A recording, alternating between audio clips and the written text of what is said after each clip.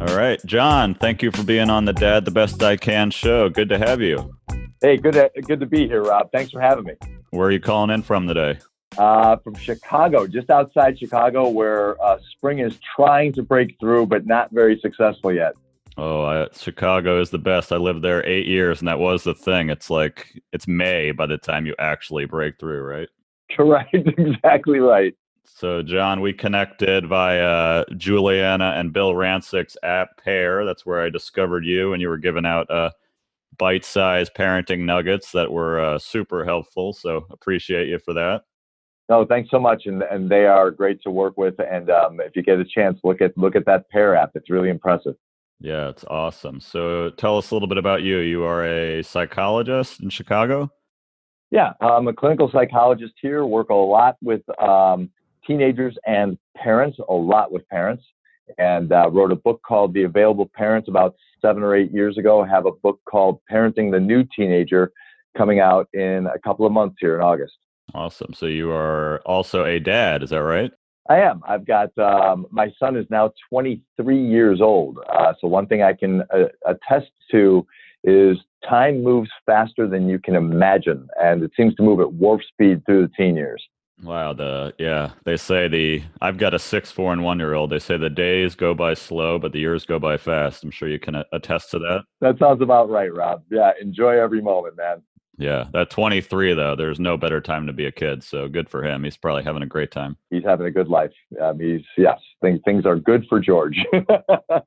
So John, you do a few different podcasts. You're everywhere. You're on WGN, but I recently heard you. I think you did a social share about it. You were on a podcast with Heidi Stevens, the On Purpose podcast, and the episode was the decline of male friendships. And I was like, oh, I want to listen to this. And 30 minutes later, I'm just shaking my head. I think I took out a pen and started taking notes because it was stuff that I think about all the time, with my friends and as we're getting older. So I'd love to hear you share some of that with the other dads out there listening. Yeah, briefly, I think we somehow, maybe it's work, maybe it's just adulthood, but we guys tend to let our friendships wither and die on the vine. And we are the poorer for it. So, I don't think we curate and tend to our friendships the way women are brought up to do, I think, more than anything else. I think we guys are so stoic in so many ways that we hold back, I think, emotionally with each other. And I'm fortunate enough to have a couple of close friends where if I can tell that guy, hey, man, I love you, when I walk away from him, I know, like, okay, this is a friendship I can count on and rely on, and that will carry me and help keep me young as I get older. I think we miss that a lot as men. And the lesson we can take is usually from women, our wives, our sisters, our friends, because they're very good at curating and holding on to friendships and taking care of each other. And I don't know if we guys, we tend to isolate unnecessarily, I think. Yeah, so I do keep up with my friends back home. We have a group chat. Shout out to the Lucky Bunch, which I love that we have. We can shoot the shit together and everything every day, but it's not always the same, right? Chatting over social media and group text like that. It's still good to have, but it's nice to schedule that guys trip. I think that's something that we're not doing as much as we used to. So what kind of ideas do you have for guys to kind of re-spark that? Yeah, I think the guys' trip is a big part of it. I speak on that podcast about friends of mine from college, and we just recently, there were 6 of us. We were really close back in the day, and recently got back together just via a group text, which was great, Rob. I mean, it was a really good start, but we realized kind of collectively, like, this isn't good enough. We need to do better. So let's plan that trip. Let's plan that weekend. And get together. And that's something we're in the process of doing kind of as we speak. So plan that weekend, but also plan that breakfast, just get out with those guys, plan that breakfast. When you go out golfing, when you play basketball with your buddies, stop for a minute and talk about life, because sometimes we keep things so superficial, and our relationships aren't as deep as they could be. And most of us are longing for that. So part of it is, I think, this kind of old school definition of what masculinity and manhood is supposed to be.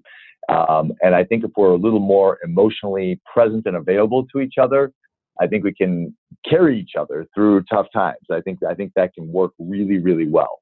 Yeah, and it's a great example to, I really didn't think about any of this stuff until I had kids because, when you don't have kids, you have tons of free time. You can hang out with your buddies all the time. But once you have one, two, three, that time shrinks. So it's like the other thing is what kind of example do we want to set for, our sons, which I've got two and a little girl. I mean, I want to make sure that they're seeing me going out with my friends and things, and also probably healthier for your relationship with your wife, all these things. You were even saying, what is it? The mortality rates of men, like you think it even contributes to that? I do. I really do, because, I think because we're a little less connected, we don't redefine ourselves as our lives go on. I think we tend to feel like, okay, at some point, and maybe it happens in our late 30s, 40s, 50s, I'm not sure exactly where, I think we can see the end of our story. And so we don't redefine ourselves and try new things. I think we tend to kind of get stuck in ruts. And yes, I do think that contributes to the earlier mortality of men, whereas women redefine themselves, find Pilates or yoga or something new for their bodies and their minds and their spirits, whereas we men get complacent, I think, and we can probably press each other to do better. This happened with my best friend this morning, Rob, where I am looking to get something done professionally. And he's pressing me like, come on, man, let's get it going. We're not getting any younger, get started. And that kick, that helps me a lot. Yeah, you definitely need a couple of us giving each other a kick in the ass to keep it going. Absolutely. Right. And how do you think that does impact like our sons and our kids and watching the way we interact with our friends? I coach my kids' teams, but even the other day, my son's like, when do you get to play baseball or tennis? And I was like, you know what? You're right. I'm taking you to Little League every day, but I got to make time for me too. Rob, you're right on it. I mean, I think we become sideline dads in so many ways, and we forget how important modeling is, right? Like just doing the thing instead of talking about doing the thing or coaching the thing, right? Because our kids need to see that an adult life is a vigorous one. I work with all these kids and they'll tell me like the most foreboding, awful thing to them is the idea of becoming an adult. And part of it is just watching the model their parents are giving them, that they're not very happy.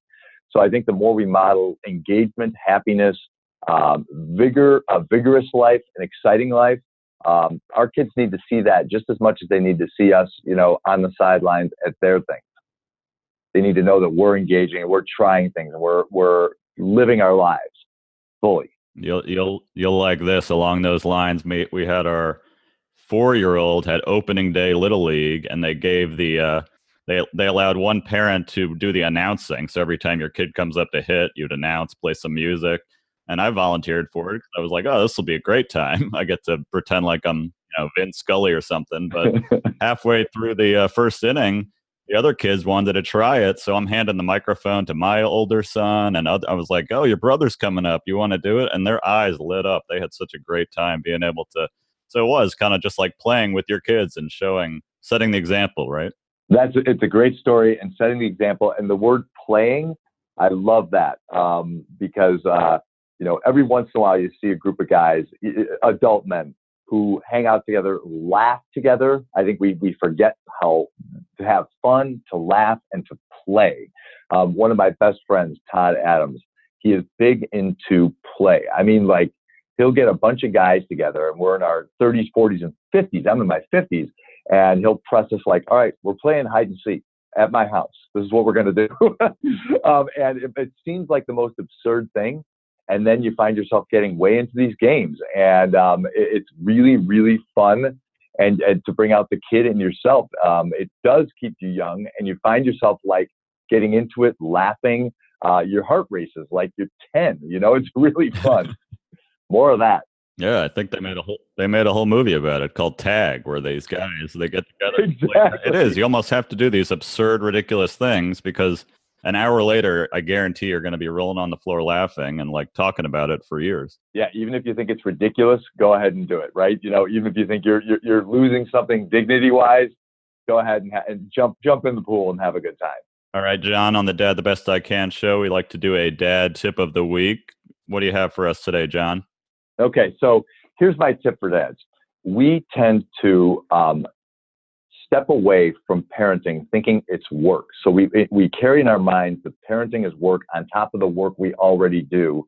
And so we tend to allow moms, wives, to do the bulk of the parenting, assuming that we're kind of getting away with something. A dad recently said this to me. Change the way you look at parenting. Look at it more as connecting and being available and present and not missing it. Don't look at it as work, or you're going to try to avoid it, and time will pass and you will miss it. Right. Oh, I love that. I think I heard you tell that story of the dad that he's like, oh, I get to read the New York Times at bedtime. And then, 20 years later, you hear it all the time. He's like, oh, the days went by so fast. I missed out. And then he's depressed. And you're saying, this is the moment right now is to take advantage of it.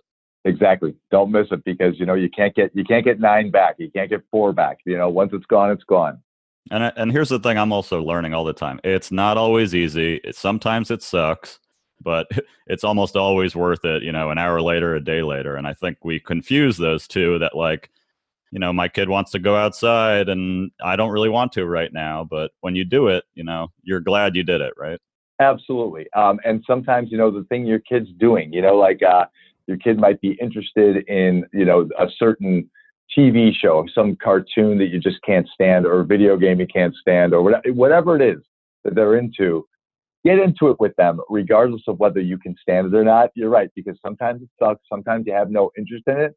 But if it's what they're about, be about that for a little while. It will be worth it an hour later. You're absolutely right about that. I love it. Thank you so much, John. Where can people learn more about what you're up to?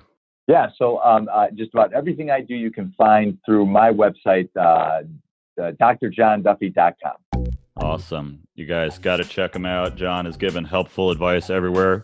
I really appreciate you being on the Dad the Best I Can show, John. Let's reconnect soon. Absolutely, Rob. Thanks for having me. Thank you guys for listening to the Dad the Best I Can show. If you enjoyed it, please subscribe and leave us a 5-star rating on iTunes or Apple Podcasts. Actually, 5 stars. We could do better than that. Brooks? Infinity stars. Cameron? How many stars? 50,000. Infinity 1,000. You got to one-up them in this household. Thanks. See ya.